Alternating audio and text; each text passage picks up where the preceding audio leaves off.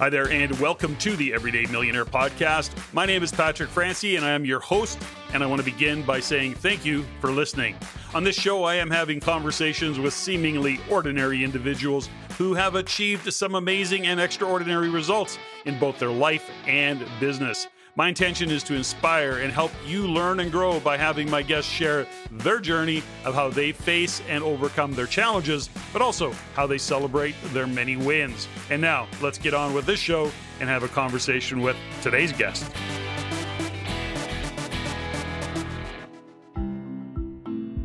My guest today, Ron Butler, is a veteran mortgage broker who I refer to as a GOAT, the greatest of all time, although his humbleness will not allow him to go there.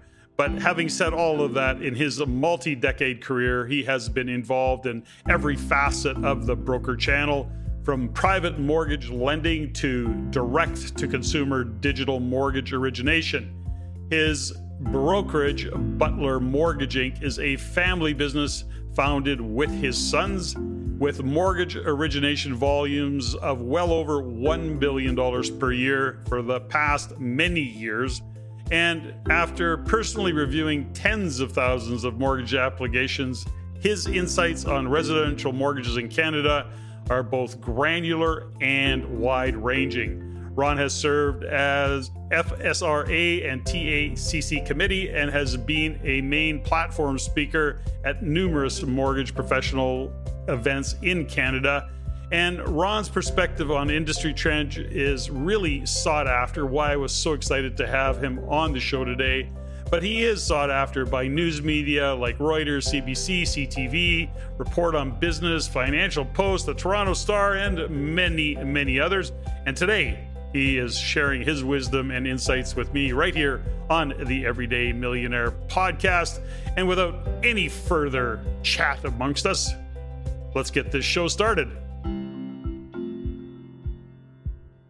Ron Butler, welcome to the Everyday Millionaire. Thanks for joining me. It's my pleasure. Happy to be here. Thanks for asking me.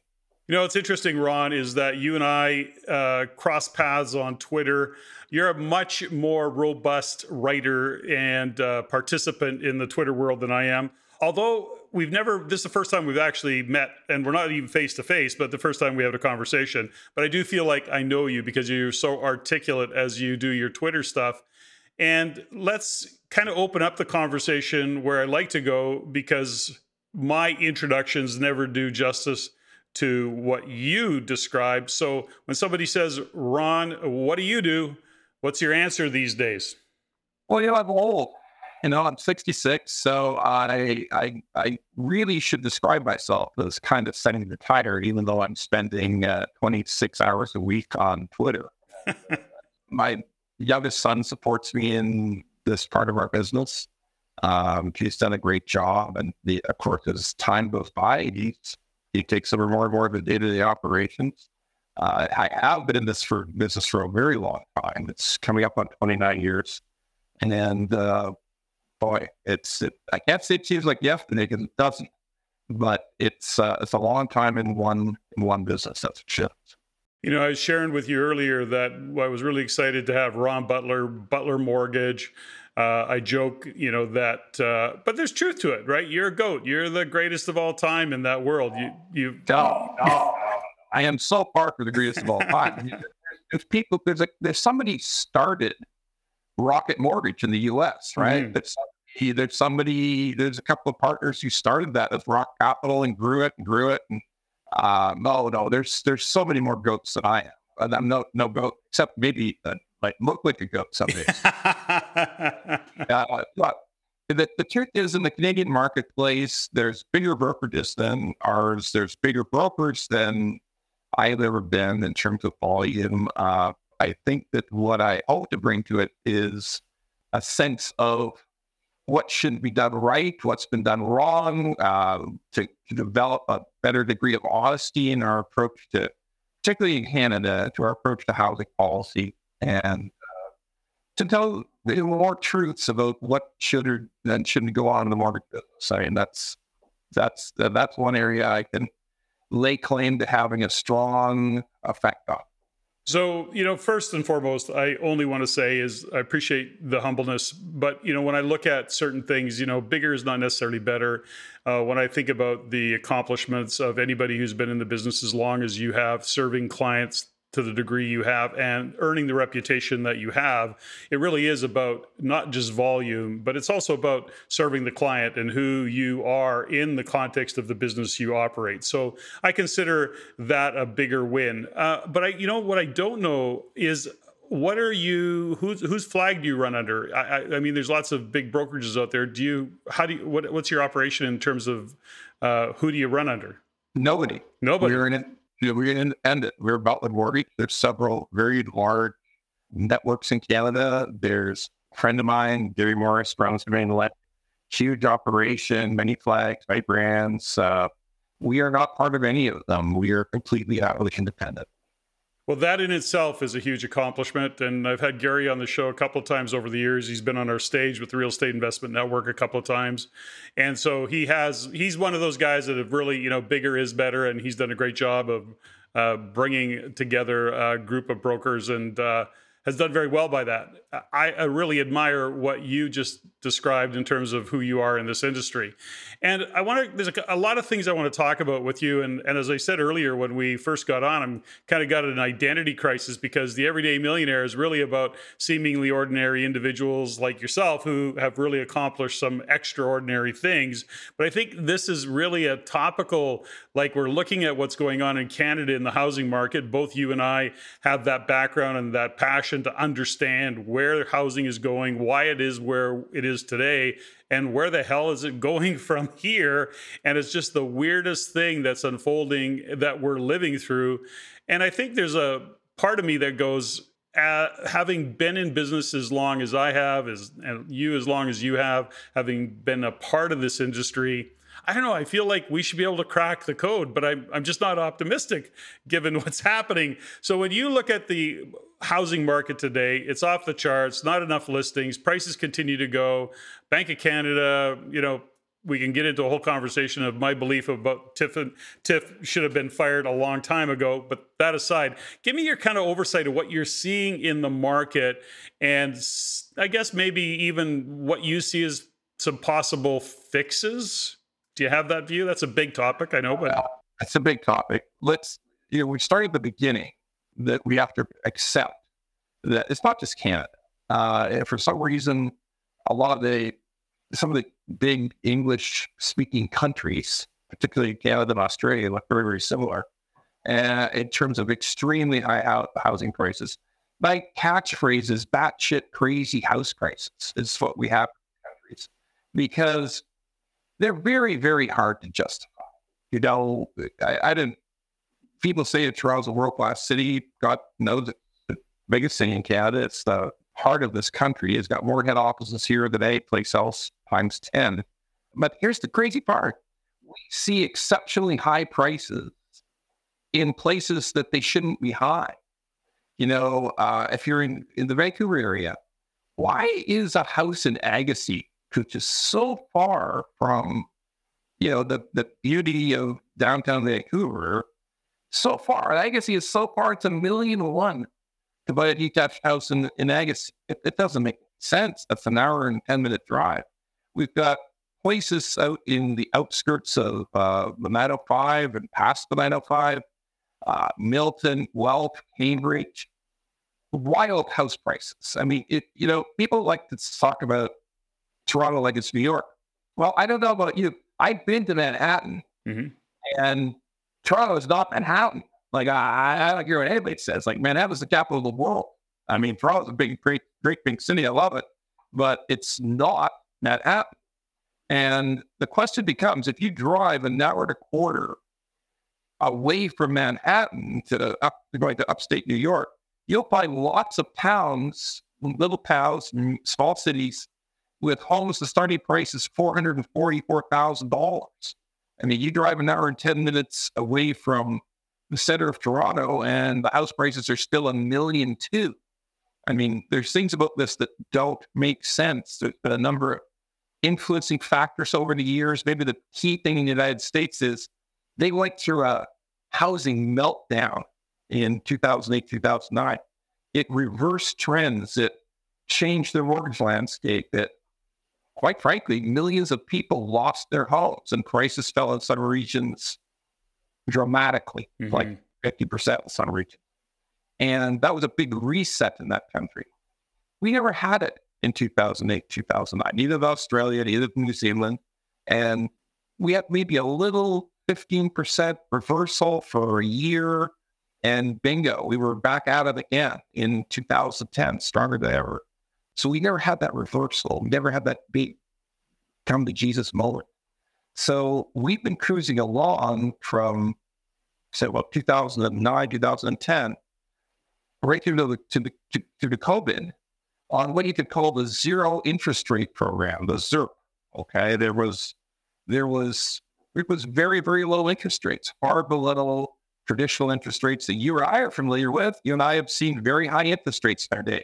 You and I have seen lots of 5s, 7s, 9s, 8s, 11s mortgage rates. We've seen a lot of it. We did not see any of that for nearly 12 years, culminating in COVID, where we saw fixed mortgage rates for 5 years go down to 1.49 and variable rates down as low as less than 1%, which in a climate of 2% inflation is a negative rate in reality. So it's like we never saw it or never imagined it happen.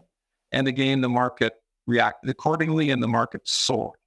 So there's a lot of reasons behind these incredibly high house prices, but we thought that when interest rates went to 4.5 from 0.25, like 0.25 to 4.5 in less than a year, that's the steepest, most aggressive rise in interest rates in the history of Canada, like, period.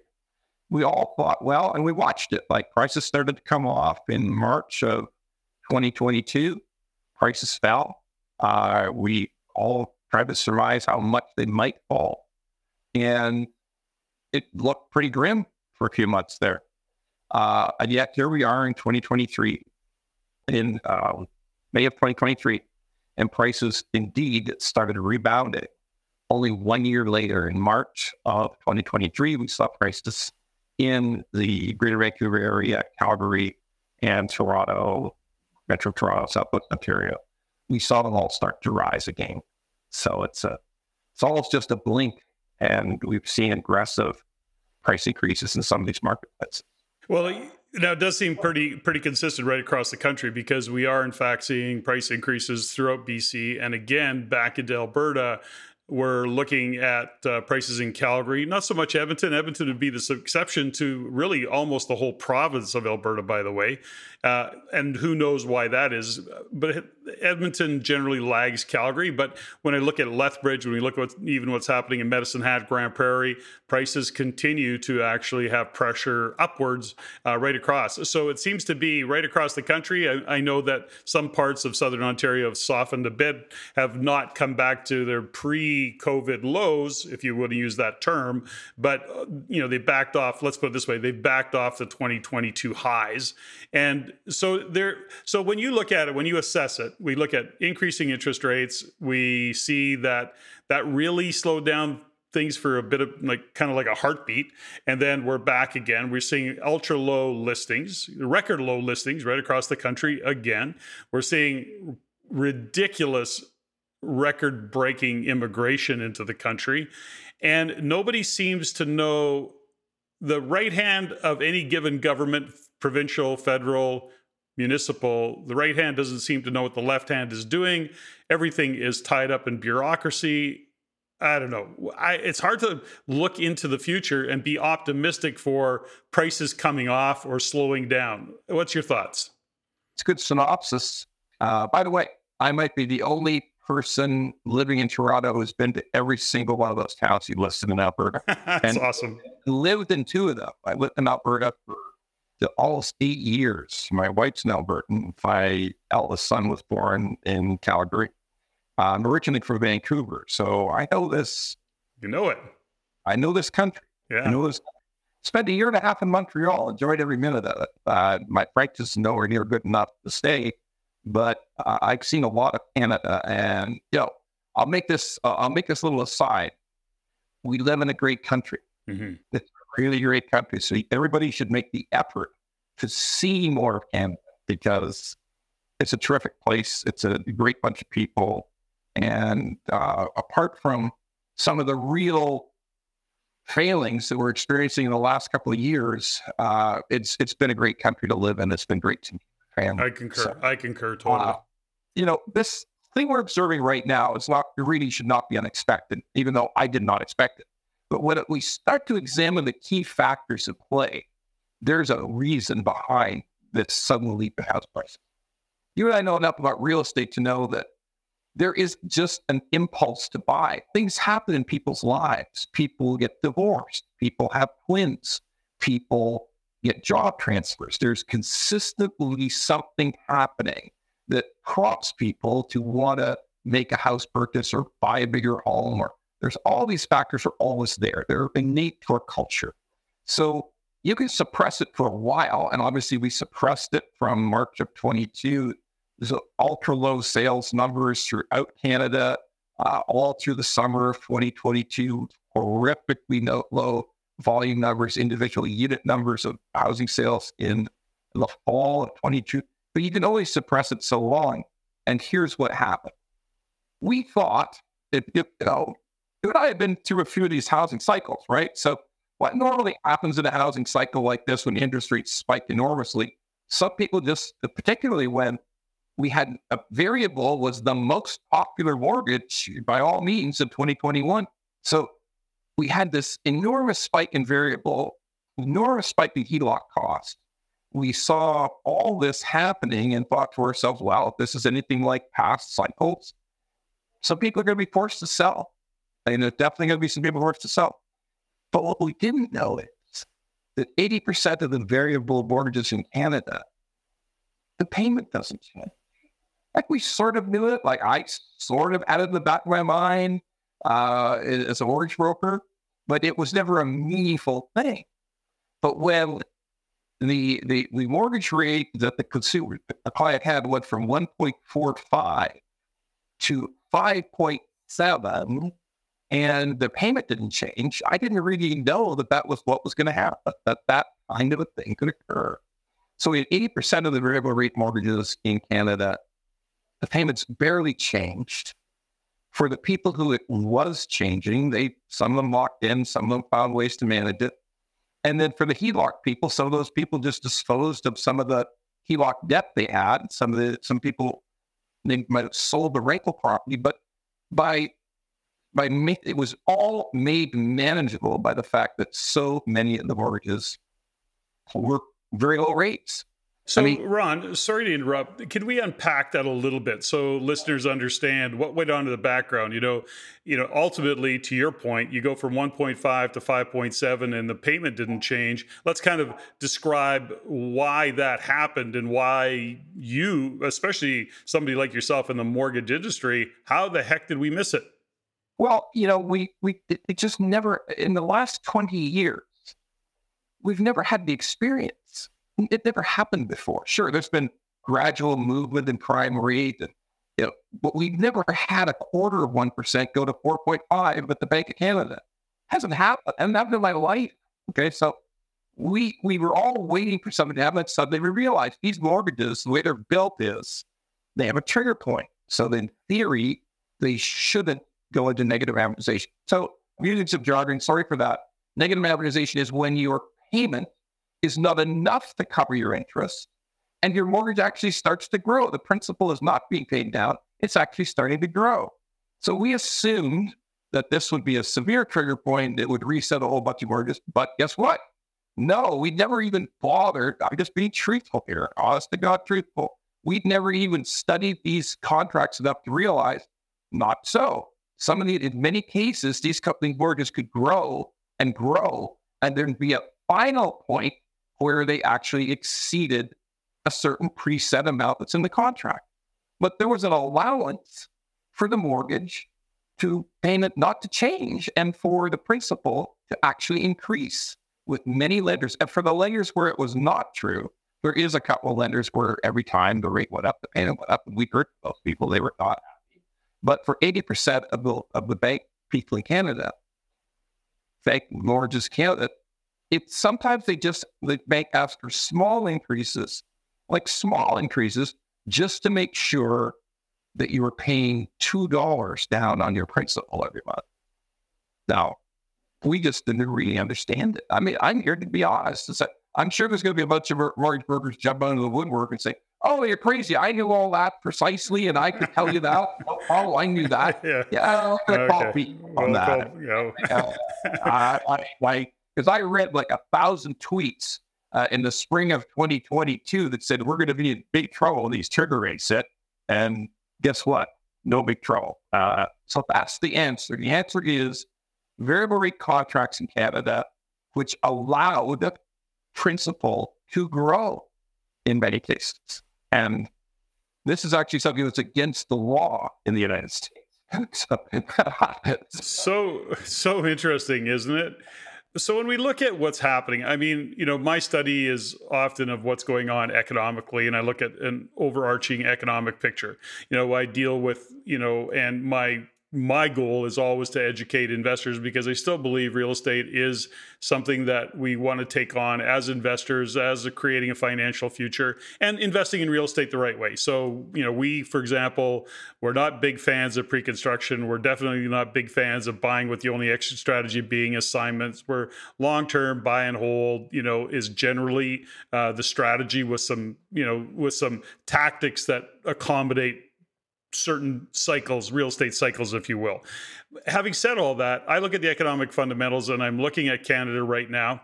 Everybody's worried about recession. Is it going to be soft? Is it going to be hard? What is it going to be? I'm looking at it going, I don't see a recession coming yet. There's not big announcements of job layoffs. Our productivity has never been great. It's always been kind of embarrassingly poor. We spend no money. Really bad. Yeah. We spend no money on research and development. And right now we continue to be short in the world of employment. I saw recently, I think it was just yesterday or today, I see RBC saying unemployment could hit 6.6%. I would go, and I said to myself, having been through many cycles in Alberta where I'm going, that's perfect. That's actually an awesome. That's a great number. That's a great number. If only we could be there, we could control costs. We'd have staff. We'd have better teams. People would be happier to work. I mean, it'd be just a better thing. So when I look into the future, and I'm very clear that yes, recessions can happen, and I'm looking and watching what's unfolding in front of us. But here's my question around this for you, Ron, is that, from when we look at Canada right now and we start to see that the housing issue is, from my perspective, we've bought into this or drinking this Kool-Aid, or many are. I know that you're not, but many are drinking the Kool-Aid that the government's going to fix this problem. My most recent realization and tweet is that my new definition of insanity is believing the cause of the problem, being our government, is going to also be the solution to the problem that they caused in our housing market. And that is just being naive. So when I look at what's happening in the housing market, we've got this crazy immigration. We've got the Bank of Canada that does some saber rattling that says, well, we're ready to raise rates. I go bullshit. And I just don't buy it. I think that Heavily bullshit, yes. Yes. So then I look at it and I go, okay, we are a debt-driven economy, as is the U.S., but let's just talk about Canada. We're a debt-driven economy. Our GDP is primarily driven by our government taking on more debt. I don't see how the picture can change. And if there's going to be a recession, it's going to be a catastrophic meltdown in the financial system. That's just a kind of a really high level kind of opening to whatever conversation or whatever direction you might want to take that. Do you have any thoughts around that, Ron? Well, if you read Ray Dalio, who wrote about this nearly 3, maybe 4 years ago now, big debt crisis, I mean, he foresaw this kind of unmanageable debt grows throughout the world. If you talk to some economists, they will come up with something that I think was modern monetary theory. Mm-hmm. It doesn't matter how much debt to get into. You can just keep up piling on debt forever as long as certain circumstances are in place. Well, I'm not a big believer in that. The good news is I'm probably not going to live to see something like a big debt crisis because I'm old and I weigh 330 pounds. So I take 16 pills a day. So the chance of me making it to the big debt crisis is probably slim. But the truth is, this whole idea that the government can spend eternally, one of the big shocks that came to me I think it was about 10 days ago, you and I probably both saw the news, that the fastest growing sector in Canada were public employees. So don't even get me going. The most burgeoning sector. By the way, there's a lot, public employees also contain a lot of really important people. Yes. Like nurses and doctors and firefighters. Yep. And teachers and really important people. Yeah.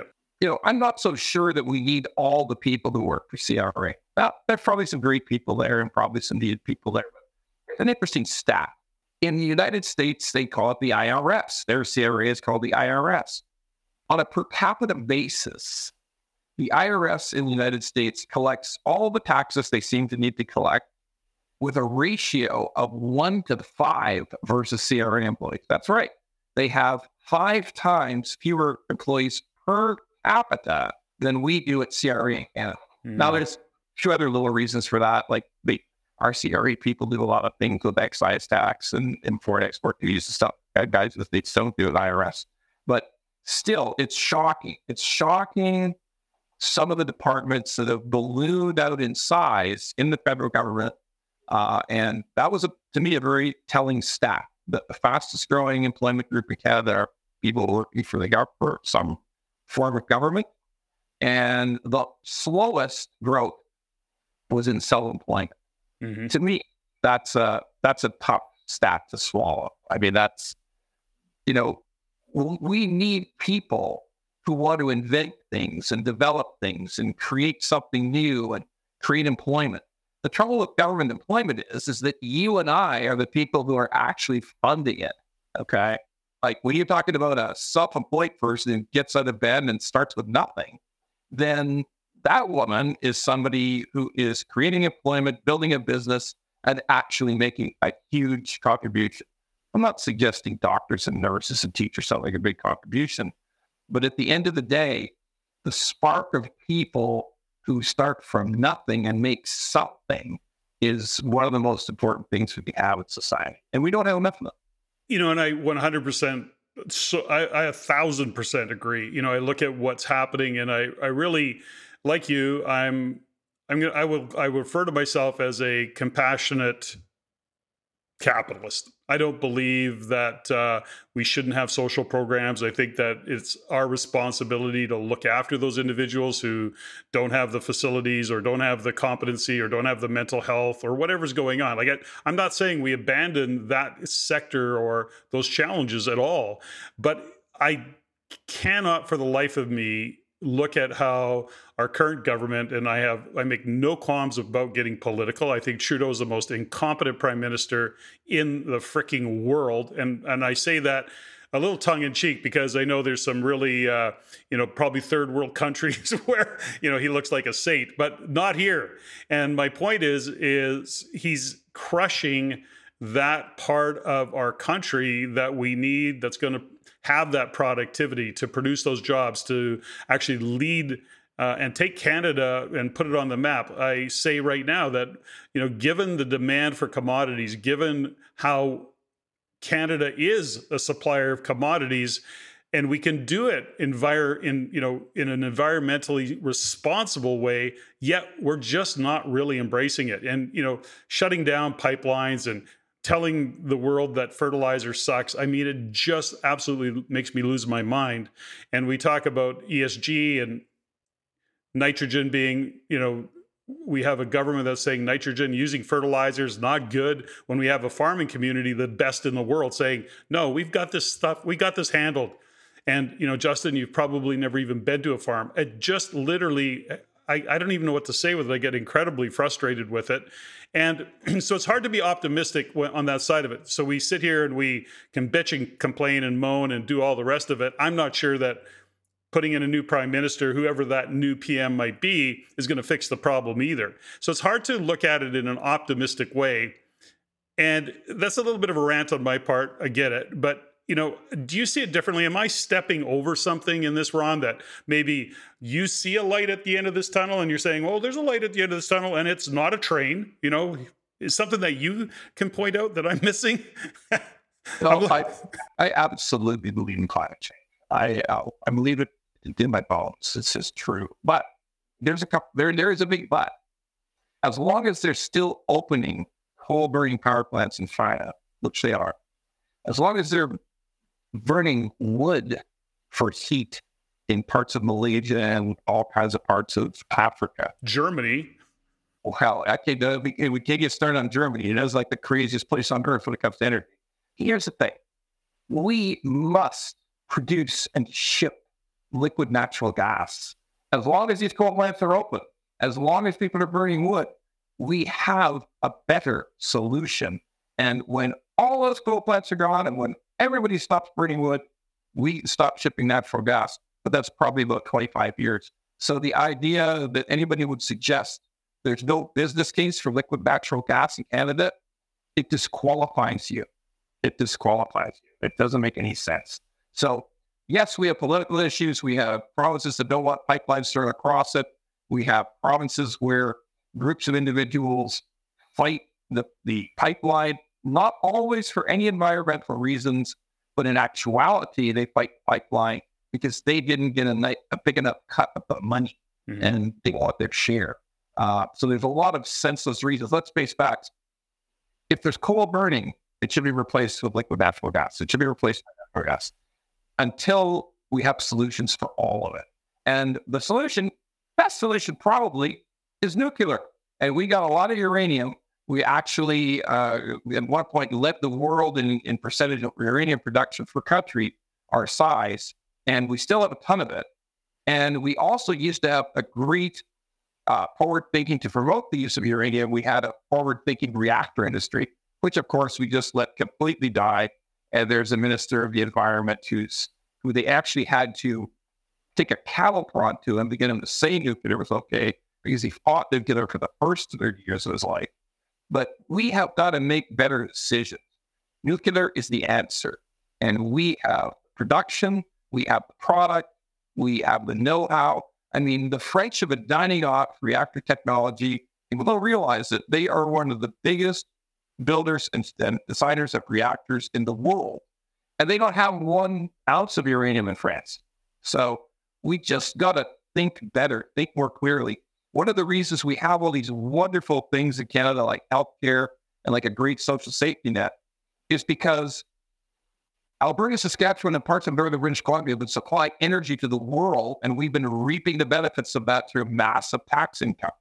And not just taxing ourselves, but taxing the export of all these products. It's been an enormous help to Canada, a tremendous help to Canada. And to say that we're going to just shut it down in 5 or 6 or 7 years, when there's still coal burning plants, when people are still lighting wood on fire to heat, to cook in countries of the world, it doesn't make sense. We have to do it in a better way. So do you think, what's your thoughts, Ron? I mean, I look at it and I can't help but think, and I know this sometimes goes down the rabbit hole of conspiracy theory, and that's not the intention in this, but when we look at the decisions that are being made and the numbers kind of show or shine a light on what's really happening when it comes to the fact, to your point, public service or public sector is growing, self-employed small business owners are actually shrinking, they're trending down.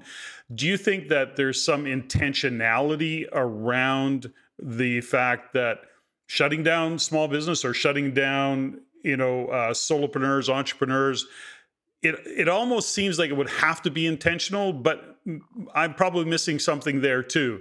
I just don't see the growth in that. And when we look at SMEs overall, it's getting more and more difficult. And certainly even with the shift in banking and interest rates, they don't want to capitalize their business. Then we got tax consequences that they're now paying and struggling with. I don't know. What's your thoughts on that? I'm just kind of a broad overview of that. I really look at it and I go, we're just not a entrepreneur-friendly country.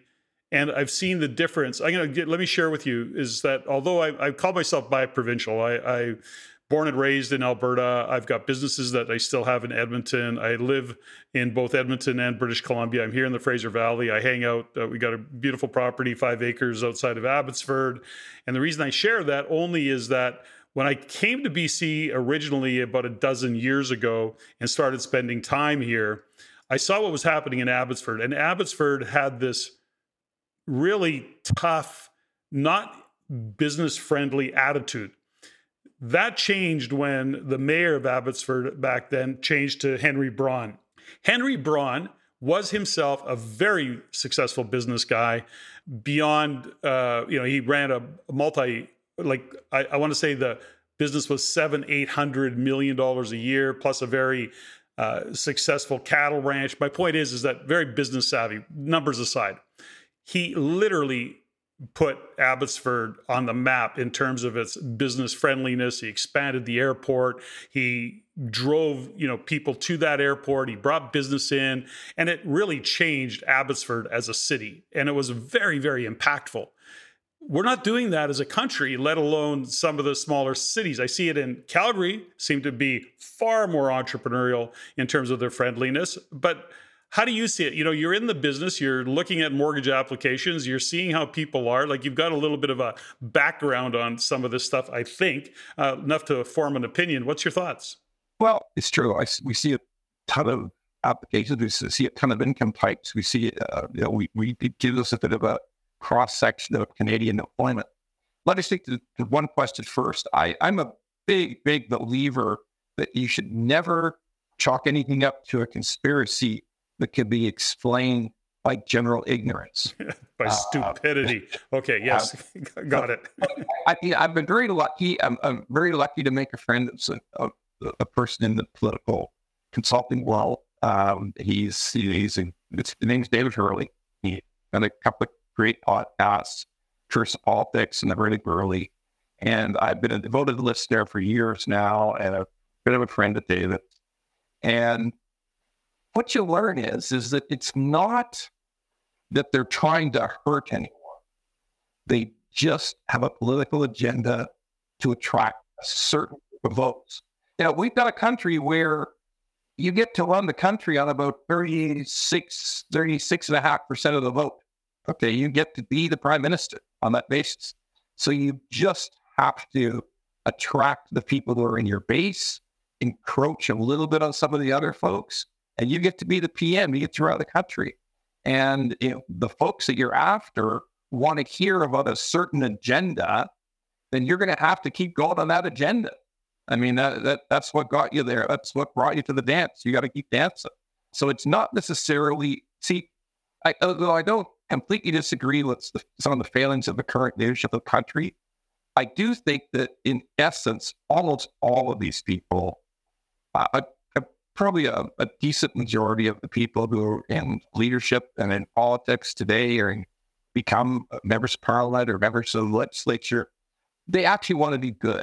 They don't want to do bad. Don't get me wrong, there's a few who are just feathering their nest. 100% that exists. You and I know that exists. That's available. But the vast majority of them want to do good. They just get caught up in the politics. Like, if you're Justin Trudeau, it's very hard for you to say, we need to cut departments in government. I mean, we need to just lean it out. We need to lay people off.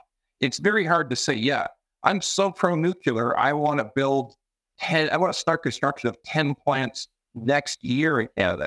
You're just not, the politics don't work.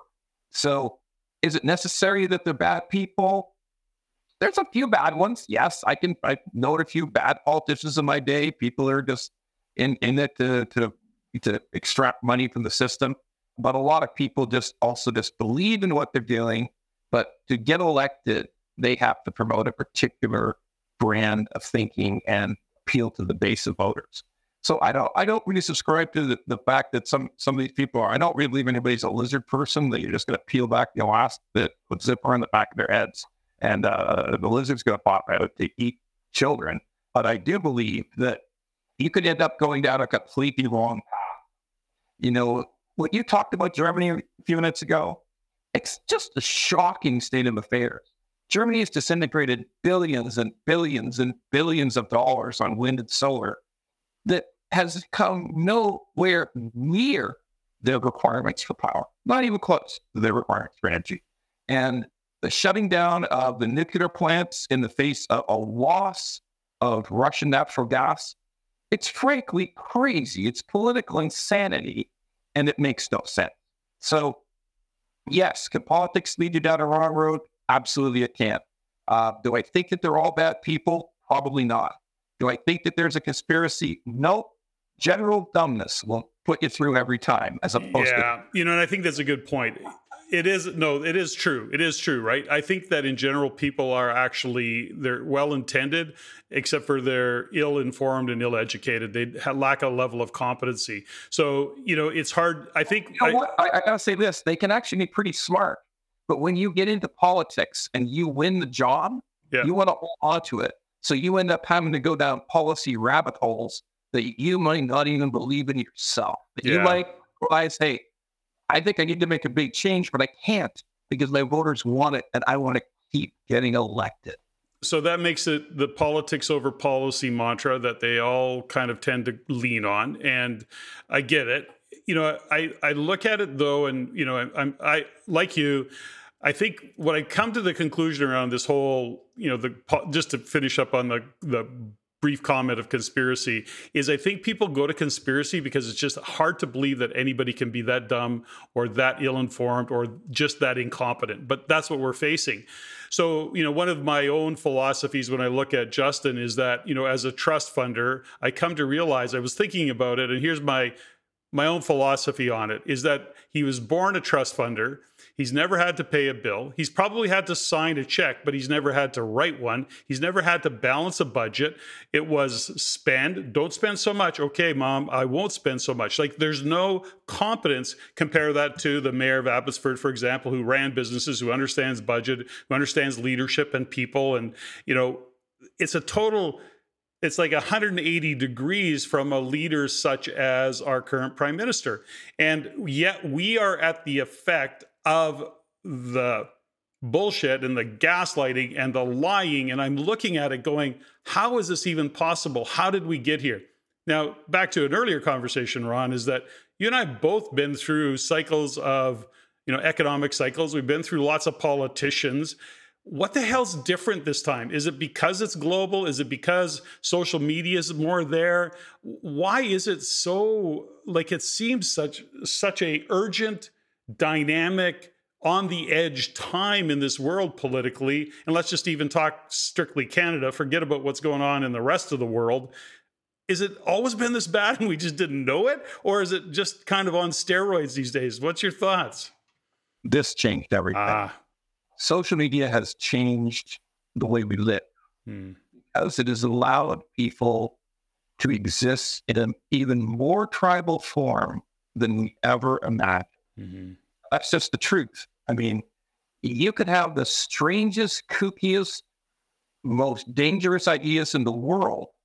And 20 years ago, if you started talking about it, people in a workplace, people at a party would say, don't say that anymore. That's crazy. Okay, but today, you can find a community of people who believe exactly the same way you do. Yeah. That just didn't exist. World's opening up again. We're traveling again. We're seeing people again. We're going to conventions again.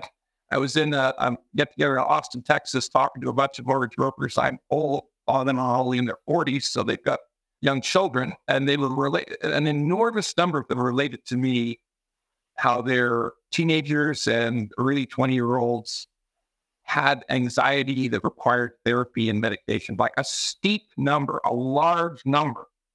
And the only reason that I could possibly see behind that is the rise of social media, because let's face it, nobody's deeper in their thought than a teenager.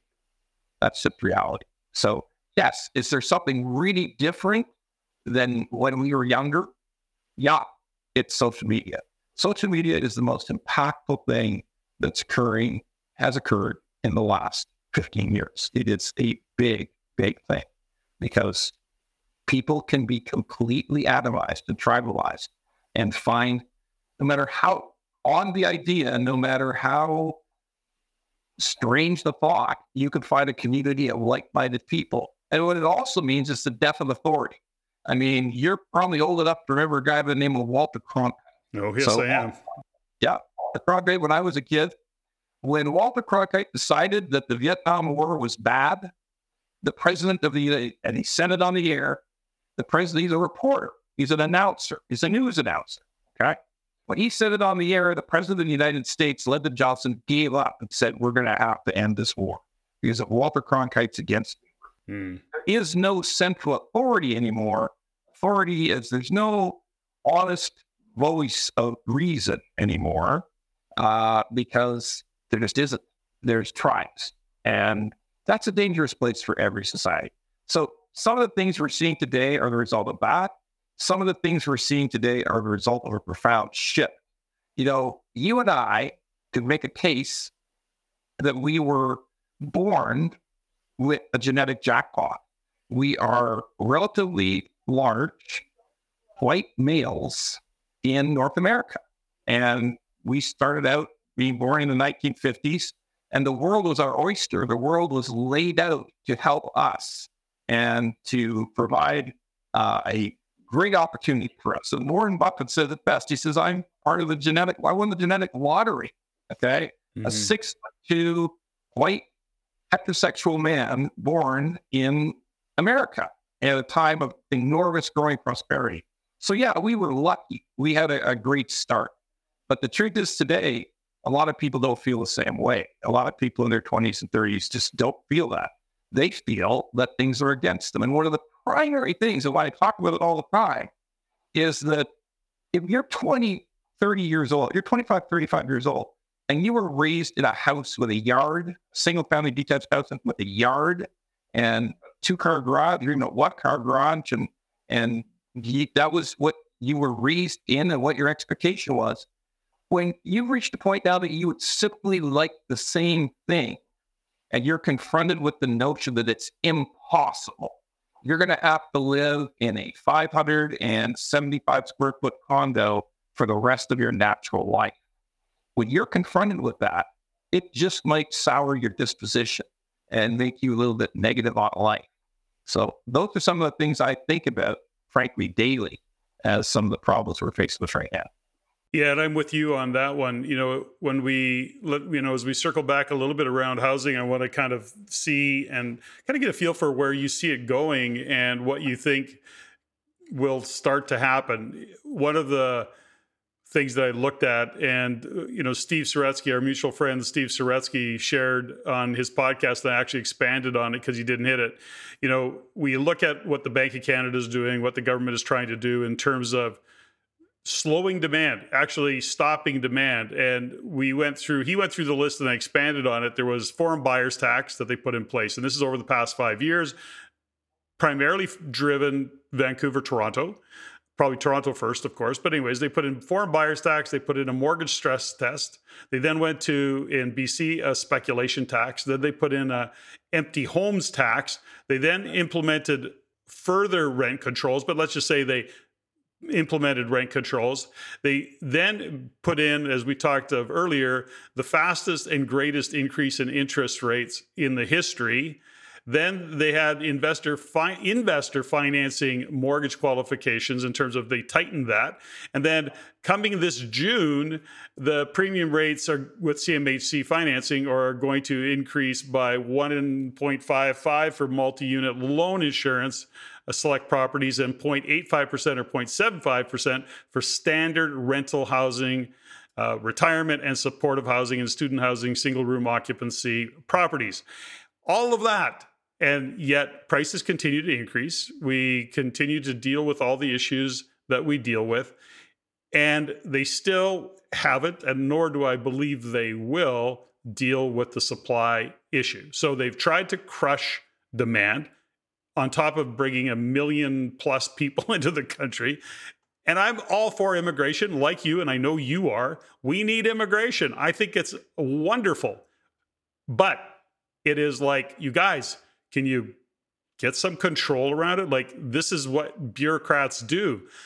Be a bureaucracy and get this frickin' handled in terms of how immigrants are coming into this country. Put some controls on there. I don't know what the answer is there.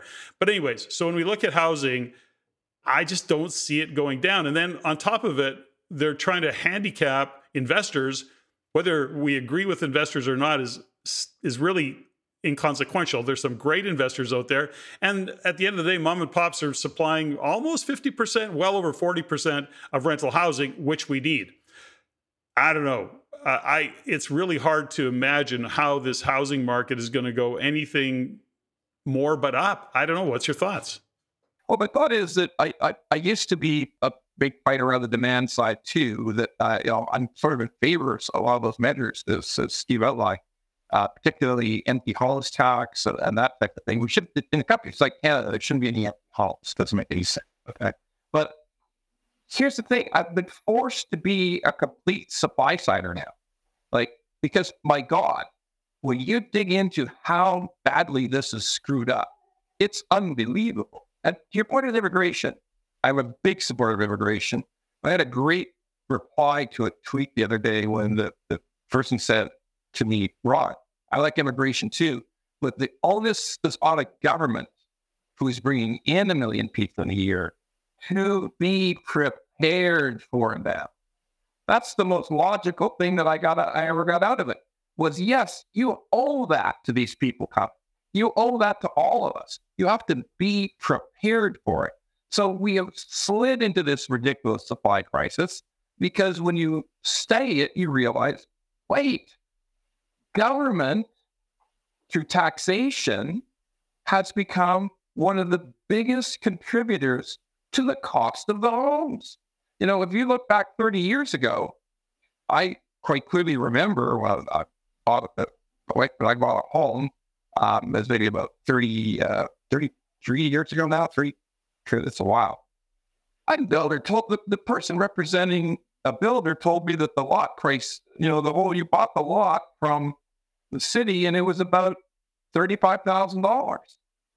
That was the price of the lot. I had to throw in a few fees or you had to actually, in the area that I was in, you had to pay to put in the roads yourself. You did the developer to put in the roads, do the curbs, you make sure that they're, and they had to set aside land and money for community centers and libraries, and that was on the builder.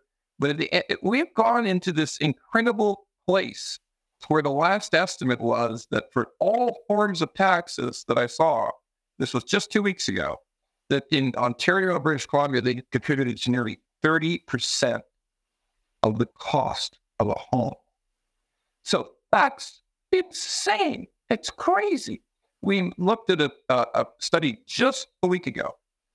In the city of Toronto, the average time to get a new build approved is 3.2 years.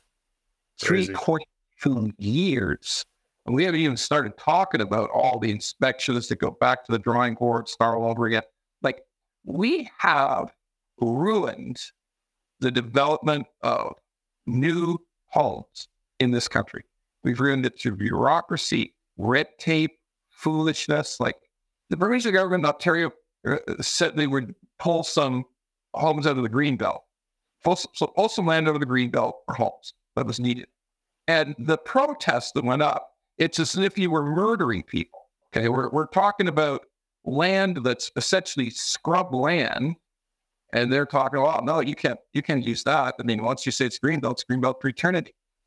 It's Canada. We have the second largest land mass in the world. You got to think this through. This is nuts to say that you can't build on land in Ontario. Crazy people come up with ideas like, oh, no. I mean, we're just running out of land in southwestern Ontario. That's crazy. I could drive around southwestern Ontario. There is no shortage of land. But we'll lose farmland. Sure. Well, just encourage more agriculture in the prairies. We know it'll counter. Don't worry. They know how to grow stuff and raise animals in the prairies. We're going to be fine. Okay. We can even expand some of it in Northern Ontario because I think there is cattle in Montana. It's just as cold as it is in Northern Ontario. We can figure this out. But the reaction of interest groups, small interest groups to rational thought has just butchered the supply situation. Government's addiction to tax. They found the greatest cash cow in the world was new housing. And in the old days, in municipal governments, we're going to have property tax. That's out the window. Now what we're going to do is we're going to pretend we're taxing the developers when they build a building or they build a housing subdivision. We're going to say, oh no, we're taxing the developer. No, you're not. The developer just flows it right through to the consumer. You're not taxing the developer at all. You're just lying. It's the consumer who pays all those taxes, all those levies, all those permit costs. Every single penny comes from the home buyer. That's reality. That is one thing that will get me angry, even though I believe there's good people in government, people want to do good. They're inclined to lie a little too frequently. And when something is something, they want to misuse the facts and start to say, John Tory raised the ex-mayor of Toronto. You know what happened to him. Yep. But the ex-mayor of Toronto, in 1 year, 2021, raised development costs 49%. Now, you think that's not inflationary?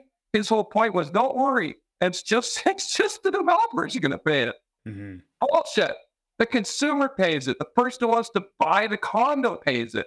The developer just passes it on. The developer is going to make exactly the same amount of profit. So that's the lies that politicians tell us. And that's the part that will make me mad. I don't believe they're fundamentally bad people, but I do believe that as soon as they slip into lying to us, that they're harming us. So I've become a big believer in supply. We've got to pull out all the stops to build more. It's like Al Davis with the Oakland Raiders. God, there's not even a Raider Oakland anymore. But here, Al Davis with the Oakland Raiders, he had one key thought in his mind when he talked to his players. Just win, baby, win. So my thought is just build in the Lower Mainland wherever possible. I mean, build up if you have to. You've got parts of Vancouver that are totally devoted to single black family homes that could easily handle 3-plexes, 4-plexes. There's so much we could do. Ontario's a big place. You know why you like Calgary? One of the reasons you like Calgary is that they don't hate building houses in Calgary, and they're not afraid of the car. I mean, yeah, it's spread out. Calgary takes up a lot of room now, but everybody likes it. Everybody likes to have their own home. Everybody likes to have a townhouse. Not everybody wants to live in a 530 square foot condo. And in Calgary, people can't. Prices are reasonable because development is easier, cheaper, and more efficient in Calgary than it is in all these other big cities. So let's just call it for what it is. We need politicians, we need government, we need these people to abandon their false narratives. Again, I don't think they're bad people, but to abandon false narratives, embrace the truth, and just build, baby, build. Just build. We've got to do it. You can't bring in 1 million people and not be prepared. By the way, we're probably going to bring in another 1 million this year. Yeah. I mean, there's a chance. That way. It's looking that way. I think there's a lot in all of what you said that really kind of shuts me down around certain things. And, first off, we go back to the politics over policy. To your point, somebody gets elected, the first thing they're trying to do is figure out how to get reelected. Then we have those individuals, we'll call them the NIMBYs. We'll just shine a light on that particular cohort of people. And, the squeaky wheel gets the grease because they seem to be where we think the votes or the politicians think the votes are going to go.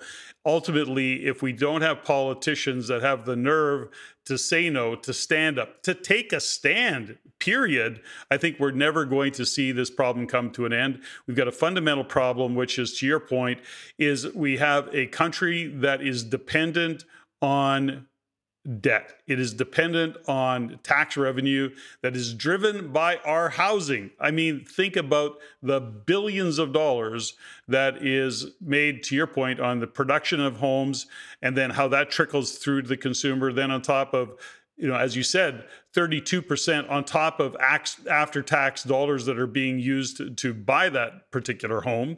And then, of course, there's transfer taxes, and there's all of the things that go along. And so our housing industry, even if it's slowing down in a healthy way, we run into another problem, which is going to be, where's that tax revenue going to come from?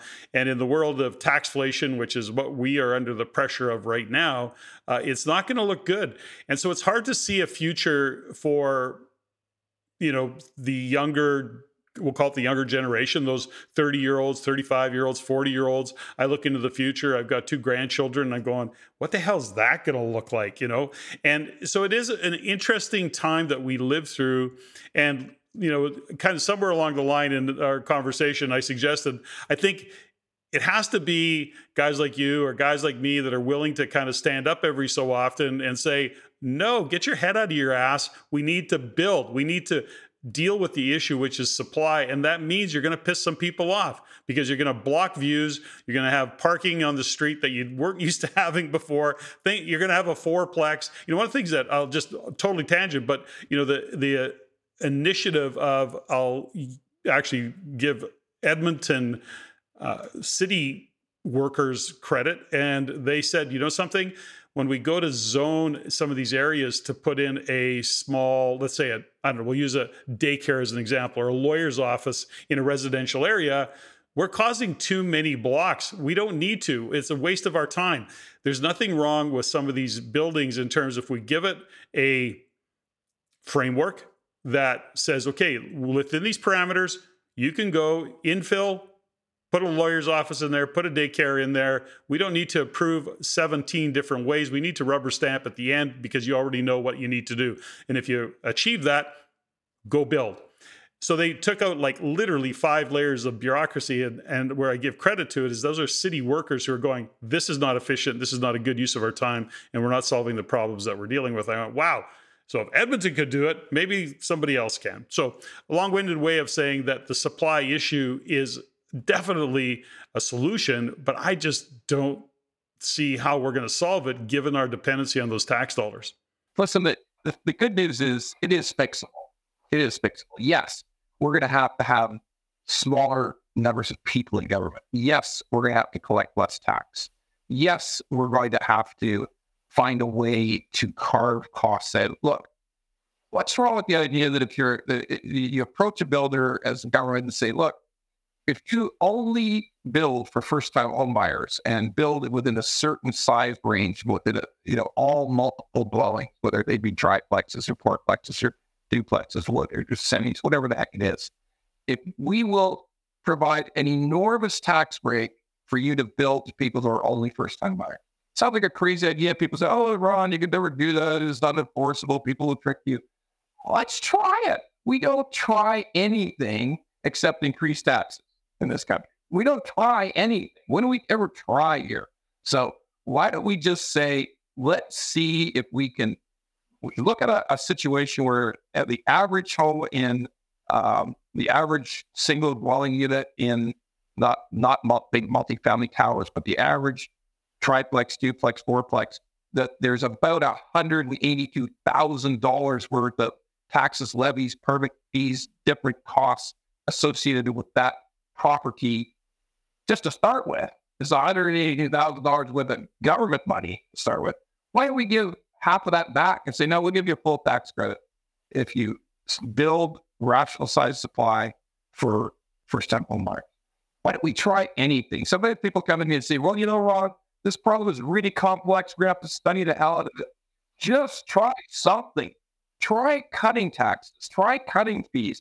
Try just saying, look, what do we got to do here? We got to build some single-family homes. Let's get the money in place to the highways and the sewers and the water right now. Let's make it happen. Let's not have to go through 300 ecological studies and 25 archaeological studies. And if we find an arrowhead, we got to stop and wait for a year. Look, we just have to change our approach. It's not a big change. It's just the will to do it. So, you're right. It's depressing because people say, well, God, we've gone this long and nobody's done a damn thing that's sensible. But we know there's sensible options. And like I said, just try something. We go years studying things. We go years having commissions. We go years having more studies after the study. We change our minds about what to do. Oh, we're going to build this project here. Wait, 2 years have gone by. Maybe we should build this. Just build it. Just do something. Take action. And let's start to think about why widening lanes on the highway takes 5 years. Like, I think it's better in Calgary. It's better in Alberta. Well, I got a feeling in Abbotsford when you've got to rely on the provincial government to widen lanes on a highway, you're looking for half a decade to go by before it's actually finished. Like, why does this stuff take so long? It can't be that hard. It just can't. It's got to be a will to do it. Well, it isn't that hard. And the challenge that we face, I think, again, is that, as business owners, we think and look at life through a different set of lenses. And so what we work backwards from doesn't often include a whole bunch of politics. And if it does, we kind of are able to navigate those roads. And when we look at the people who we'd like to have in office to have that degree of experience or savviness, they're not willing to deal with it. So we're not actually getting politicians, we're getting MBAs, and we're definitely getting politicians well educated, but they're theorists at best in terms of what they want to apply, and they study civil engineering and they study all sorts of things, and a lot of that stuff you just can't, it doesn't work in real life given what's going on. So I think that's part of the challenge that we face. And, when I look into the future, I look at real estate as a regional thing. I also look at it, from an investor point of view. Again, I get as frustrated with the speculators that screw up the market as anybody else does. I try and, teach and coach in a responsible, treat your real estate investing like a business, look at your tenants as clients, understand what it is you're investing in, what's your exit strategy, what's your timelines, and being really responsible for it. I look at what's happening in the immigration, and what we know about immigrants is they come into the country, it is at least 2 years before they buy a home generally. Few have the cash to do it. They don't have a credit rating. They don't even know necessarily what their job is. And they certainly don't necessarily know where the hell they want to live. They're looking for their own culture. They're looking for their own language, their own food. Where do I hang out with my people? And that takes time to put into place. So it's like 2 years at least where they need nice housing, where they need a nice place to live. And that doesn't even address the issue of international students or temporary workers. That's a whole different conversation. But what we don't have is that supply. And I look at, from example, for supply. And I mean, I know a lot of very sophisticated and savvy investors, smaller developers who can put up fourplexes, eightplexes, duplexes. They do it in their sleep. But it's not easy. They make it harder to get financing because, you've got far too big a portfolio. We're going to cap you at 10 doors, or you're going to have to go to a B lender over here and a private lender over there and, get some bridge financing here. So you have to be very, very kind of equipped, if you will, from a knowledge base to even deal with that. And I'm seeing more and more, and this is what is a little bit frightening for me, and I'm sure you're seeing it as well, Ron, is the number of investors that are going, fuck this, I'm going to the US, and they're actually literally going to the US to build their real estate portfolios and take their skills and their knowledge into the US, where it is far more investor friendly. And there's still demand for rental housing, which is what we've got here in Canada, but we make it harder. And Derek Lobo just did a post today, and we look at, and Derek is a good friend and had many conversations with him. And when we look at that multifamily space, which he, of course, is an expert in, he's going, yeah, it's not great. We have moments where we're really optimistic it's going to be awesome. But even the multifamily apartment style is taking time to build. It's not enough, and it's not going to accommodate what we need to accommodate. So I don't know where I was going with that long-winded rant, but anyways, that's what I'm seeing is the challenges. Grant, the most successful home builder in recent times in Canada has been a man named Peter Gilda at Madwood Homes. And it was very impactful to me when he brought up the fact 4 years ago that I am reallocating my resources to Texas. Mm-hmm. I can build a subdivision in Texas with approvals in 6 months that take 6 years in Canada. So I know where I'm going to deploy my capital, my skills, my ability, and my best people. And that was a shocking thing for me to hear. Because that's somebody who is born and raised here in Ontario, somebody who staked his billions here in Ontario. And he says, I love my country, I love where I live, but it doesn't make sense anymore. I need to go to Texas and build. Because you can build in Texas, you can't build here. I was recently in Austin. I'll tell you one thing I know is about Austin, Texas. Barbecue, barbecue, because this might come as a shock to you, but I like to eat. The barbecue and barbecue, I noticed the average person in Austin, just the average person walking around, driving around, seemed a lot more relaxed, happy, and friendly than folks are here in Canada. Because you could buy a nice house in Austin, still on the outskirts, but you can buy a nice house in Austin today for still under $300,000. So Wow. you're going to be okay.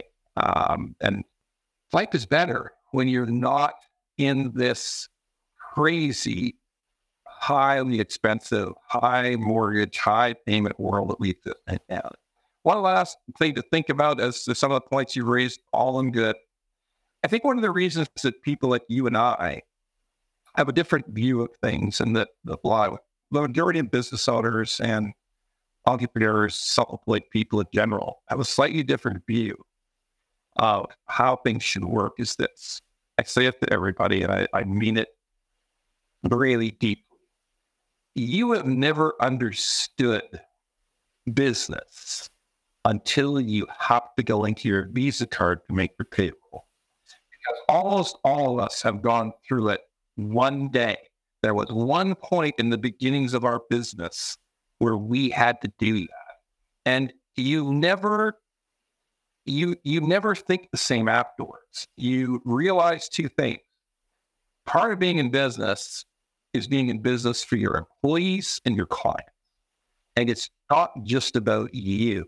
It's not just about you making more money. And that's, I think, what you're talking about is lacking in some of the folks who are making these policy decisions. You have to be absolutely committed to keeping the thing rolling, keeping your people paid, and keeping things operating. And when there's an endless supply of money, such as there is in government, you don't have to feel that pressure. You just make some more money out of thin air through taxation. And that's what we've been experiencing in a big way for the last 10 years. And I think, we're feeling the effects. But it's not hopeless. We know how to build We know how to build homes here. We know how to build. Just let us build in BC, in Alberta, in southwestern Ontario, in Quebec, although they don't, by the way, but we're bringing 1 million people in. No. Quebec's only taking 50,000. So, smart. I don't know if they're that smart because, they have a very low birth rate in Quebec. Yeah, they do. So my point is just this. We can fix this. This is just building places for people to live. This isn't all new technology. This isn't quantum computing.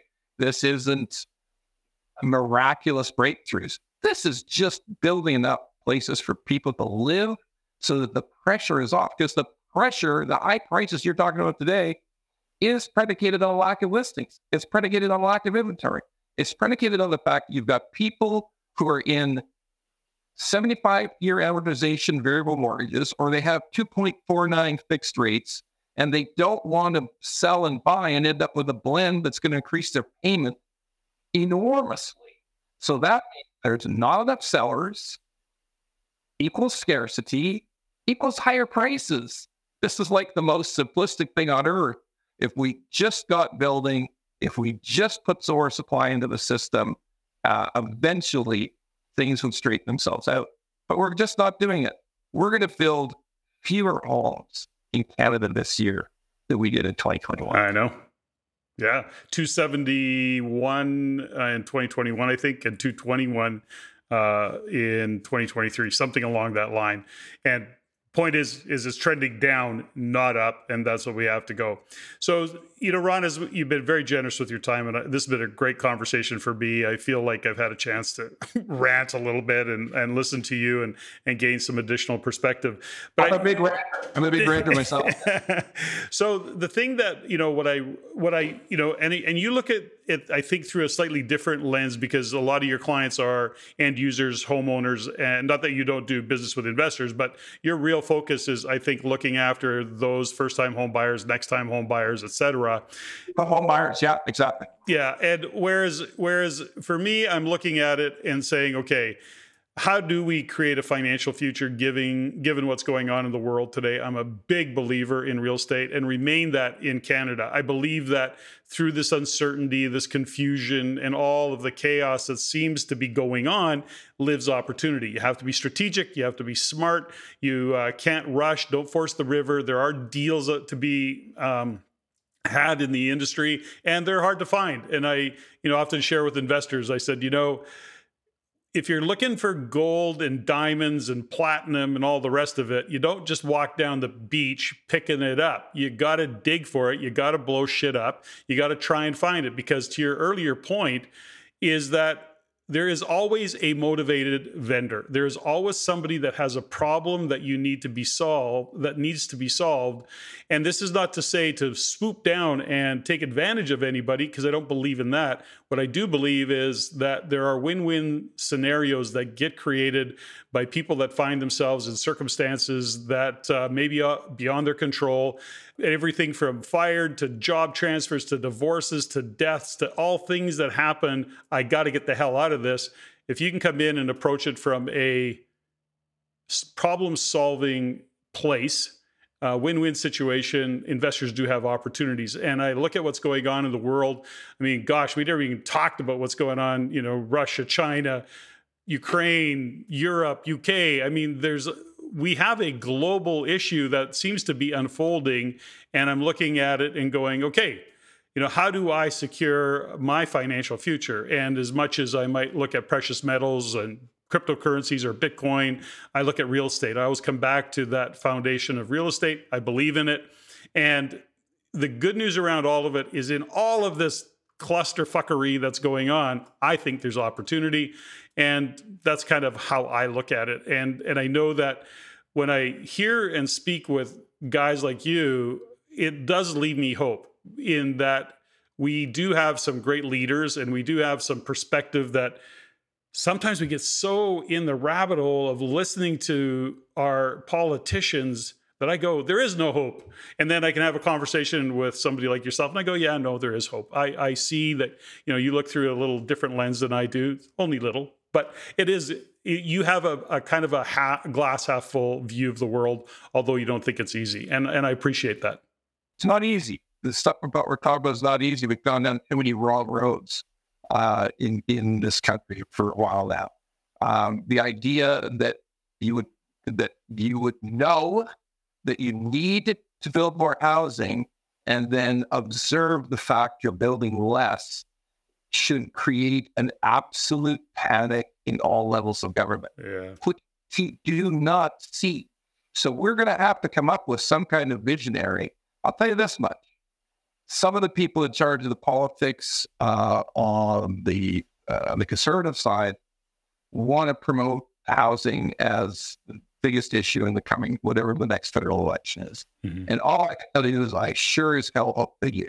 I sure as hell hope they spend all their time thinking about shaping a truthful policy, not a fake policy, because you got to remember, I don't think Trudeau's a lizard person, but we have to agree that in 2015, he said he was going to build more new homes. The reality is, saying that in every election, and it's never happened any of the times. Mm-hmm. So just the fact that there might be somebody come in who could take a fresh start and say, you know what, we got a lot of Crown land, I got a lot of federal land, we're going to start to convert it to residential zoning today. Today, we're going to do it. I mean, I'm going to take office. It's the first bill we're going to put through. That we're going to arrange to penalize municipalities and provinces that don't cut red tape by stopping federal fund transfers, which the provinces and the municipalities need. I agree. So we would take a very aggressive stance to say, enough is enough. We're going to change this stuff now. We are going to root out the crazy NIMBYism that's going to go to the Supreme Court of a province about cutting down trees. We're going to eliminate that. We're going to find the way to do it because it's doable. We can get people in who are devoted to the cause, and I think it's possible. I don't think it's impossible. If we can get people who believe that there really is a crisis, if more people arrive than they have ever before in the past, and that we will not have places for them to lay their heads. Because let's face it, you talk about the students, you talk about temporary workers, there's houses in this city, not more than 10 minutes away from where I'm sitting in the city of Toronto, where there's students living 8 to a basement, and their only means of subdividing the basement is a curtain where they sleep. So it's literally the worst kind of third world poverty for $800 of sleeping space. I mean, if you wonder how people can have $1.8 million houses in the outskirts of Toronto, if you got 8 people sleeping in your basement paying $800 a head, you're going to be able to find a way to survive that. But it's the wrong way. We shouldn't have that in Canada. We need to take action, and we need to make sure that there's something better shows up quickly. Beautifully. Well said. So again, well, I appreciate your time. I'm going to have you back, dude, because we got a lot to talk about. We never got to talk about you, which is really uncharacteristic of the Everyday Millionaire podcast. So I will, though, however, finish the podcast with what I like to do with, I call rapid fire questions that are rarely rapid fire, and just have a little bit of fun with it and lighten up around it. So you ready for a few questions? Absolutely. Okay. Apple or Android? Android. Oh, no kidding. That's brave. Brave. Do you have a favorite swear word? Oh, yeah, but I can't use it on the podcast. Why? It might have a relationship to see you next Tuesday. That's brilliant. I think that's the first I've heard that. That is so good. I will use that as a noun, a verb, an adverb. I love that word. Okay, I think that's absolutely brilliant. Favorite song or favorite band? Do you have a kind of a music glitch in you? I don't listen to enough, but you know, we're all children. We tend to be children of our youth. So 70s rock, even going back to Dylan, and I knew full verses of Gordon Lightfoot passed last week, and I know full verses of some of the songs. So like the big 70s bands, the big 70s rock and roll band. Favorite movie? Probably The Godfather. I'm old enough to say it's probably The Godfather. Yeah, got that. Favorite book, or one that was impactful for you or took you on a whole new, maybe a fork in the road for you, or one that you just love to share because it's such a good book?